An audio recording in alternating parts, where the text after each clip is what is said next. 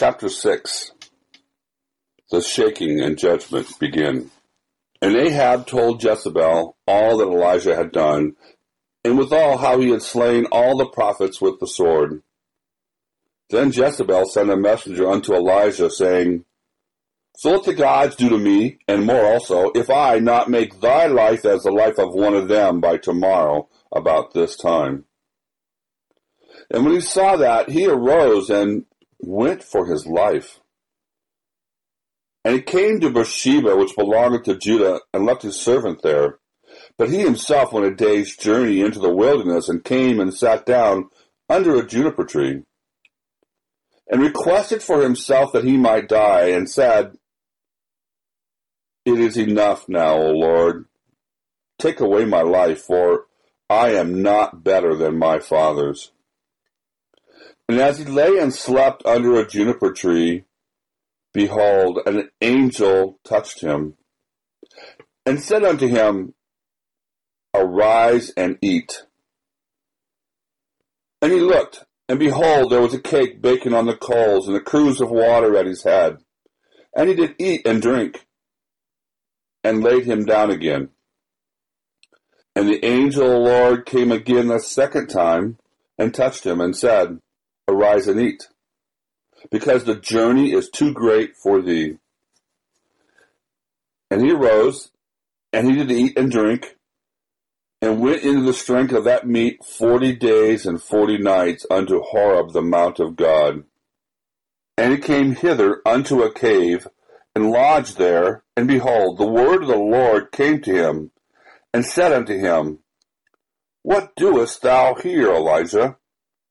And he said, I have been very jealous for the Lord God of hosts. For the children of Israel have forsaken thy covenant, thrown down thy altars, slain thy prophets with the sword, and I, even I only, am left, and they seek my life to take it away. And he said, Go forth and stand upon the mount before the Lord. And behold, the Lord passed by, and a great and strong wind rent the mountains, and brake in the pieces of rock before the Lord. But the Lord was not in the wind. And after the wind, an earthquake. But the Lord was not in the earthquake. And after the earthquake, a fire. But the Lord was not in the fire. And after the fire, a still, small voice. And it was so, when Elijah heard it, that he wrapped his face in his mantle, and went out, and stood in the entering of the cave. And behold, there came a voice unto him, and said, What doest thou here, Elijah?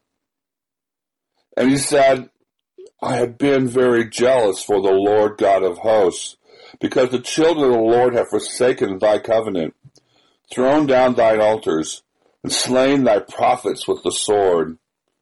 And I, even I only, am left, and they seek my life to take it away. The Lord said unto him, Go, return on thy way to the wilderness of Damascus, and when thou comest, anoint Hazael to be king over Syria.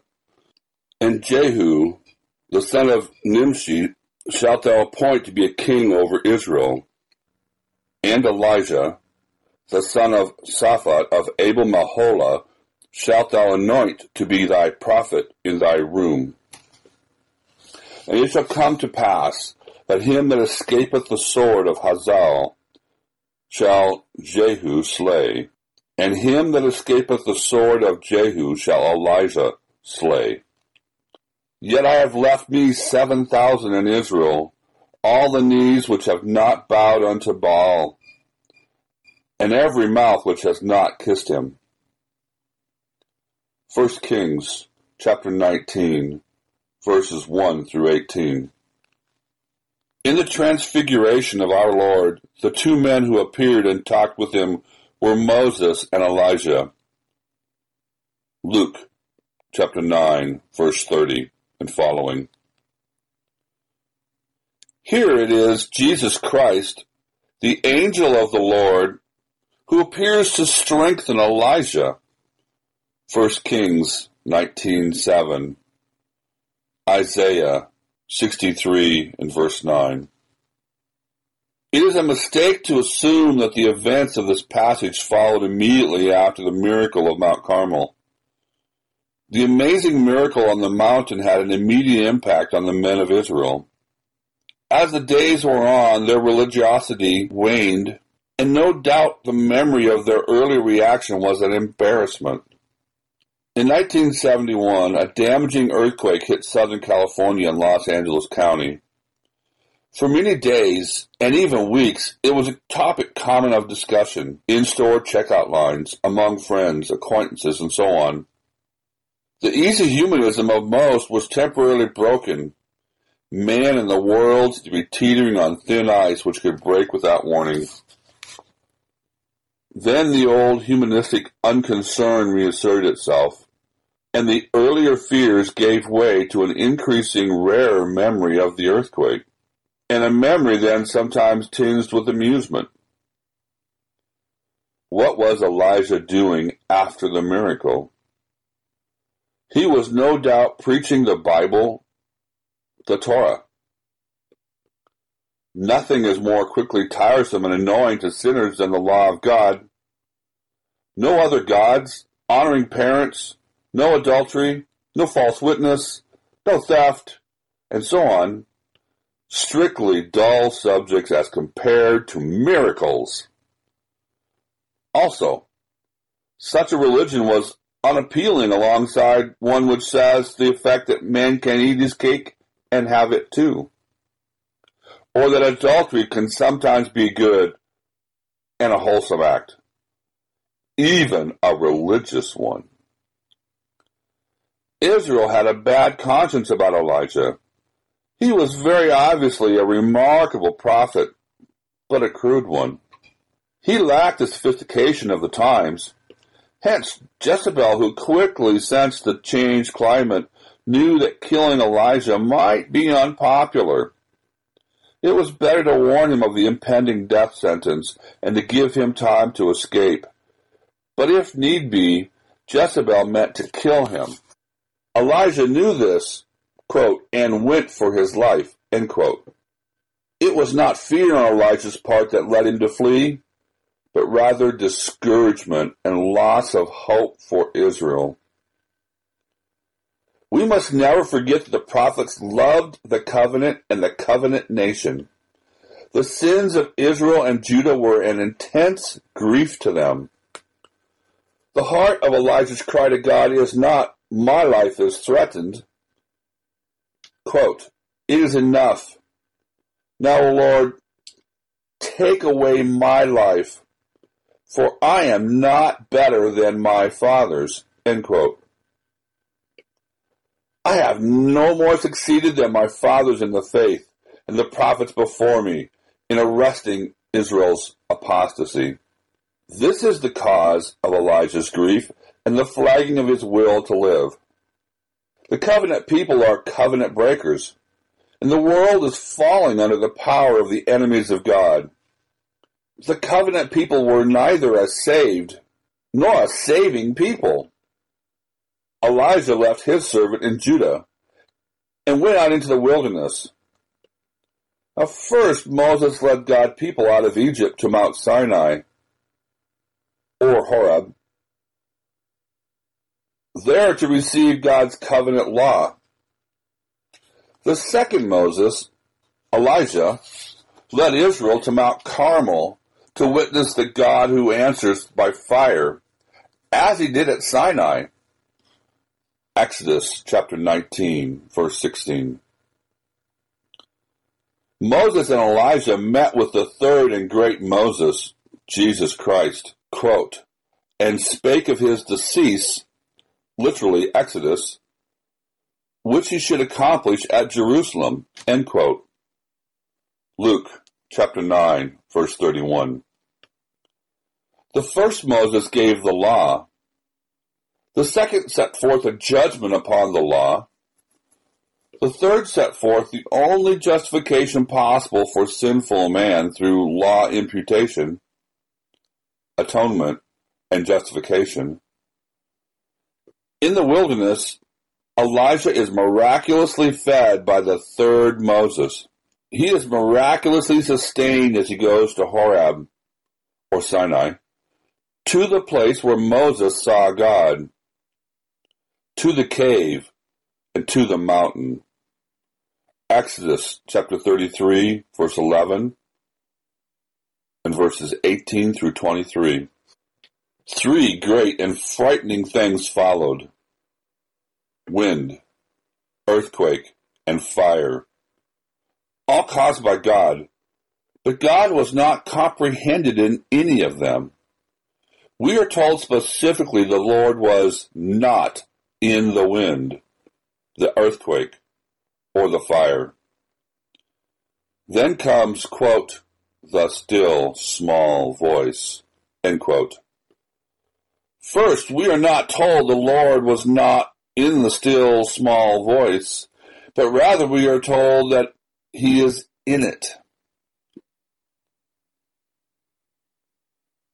Second, Snaith has pointed out that the Hebrew is literally, quote, a sound of a gentle stillness, i.e., eerie stillness, so still that it can be heard, end quote.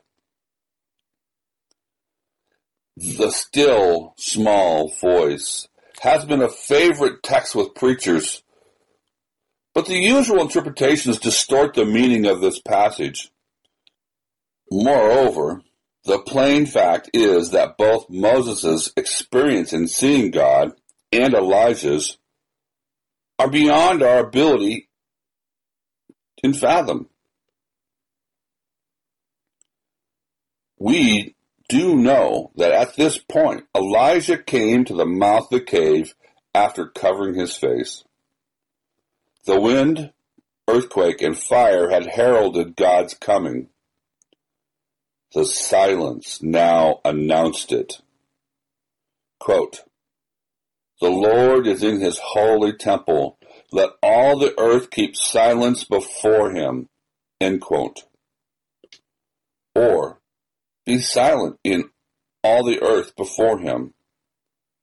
Habakkuk, chapter 2, verse 20. Again comes a question from the Lord. Quote, what dost thou hear, Elijah? End quote. And again Elijah confesses his grief over Israel's apostasy and his feeling of defeat. Those who hold that the still small voice meant a change of directions for God and more spiritual ways of operation have read the text carelessly. The Lord declares that Israel now faces judgment, invasion by Hazael, a rebellion by Jehu. Elijah's work will be carried on by Elisha. Even more, a remnant remains, quote, 7,000, end quote, a number of fullness. All of God's elect are there. The future of the covenant is in them. The great wind which broke the rocks, the earthquake, and the fire symbolize the judgment going from the mountain of God, which is the law against covenant-breaking Israel. The Lord is not in Israel, but his judgment shall be. It is Elijah through Elisha who anoints and sets apart the judgment bringers, Hazael and Jehu, and Elijah who anoints Elisha. Anointing means separation to God's use. And we have here a remarkable series of anointings for men who will be instruments of judgment. Ahab and the covenant-breaking nation shall not prevail. Elijah and the God of the covenant shall. The future belongs to the faithful remnant, who shall in due time inherit the earth and delight themselves in the abundance of peace. Psalms chapter 37, verse 11. Matthew chapter 5 and verse 5. Meanwhile, everything that exists is undergoing a total shaking, so that the only things which are of the Lord remain. Hebrews chapter 12, verse 26 through 29. From Sinai and the law from the God of Elijah, the great shaking was going forth. Elijah, on the Mount of Transfiguration, would look back and see its results, and ahead to see the great new covenant world whose prophet he is.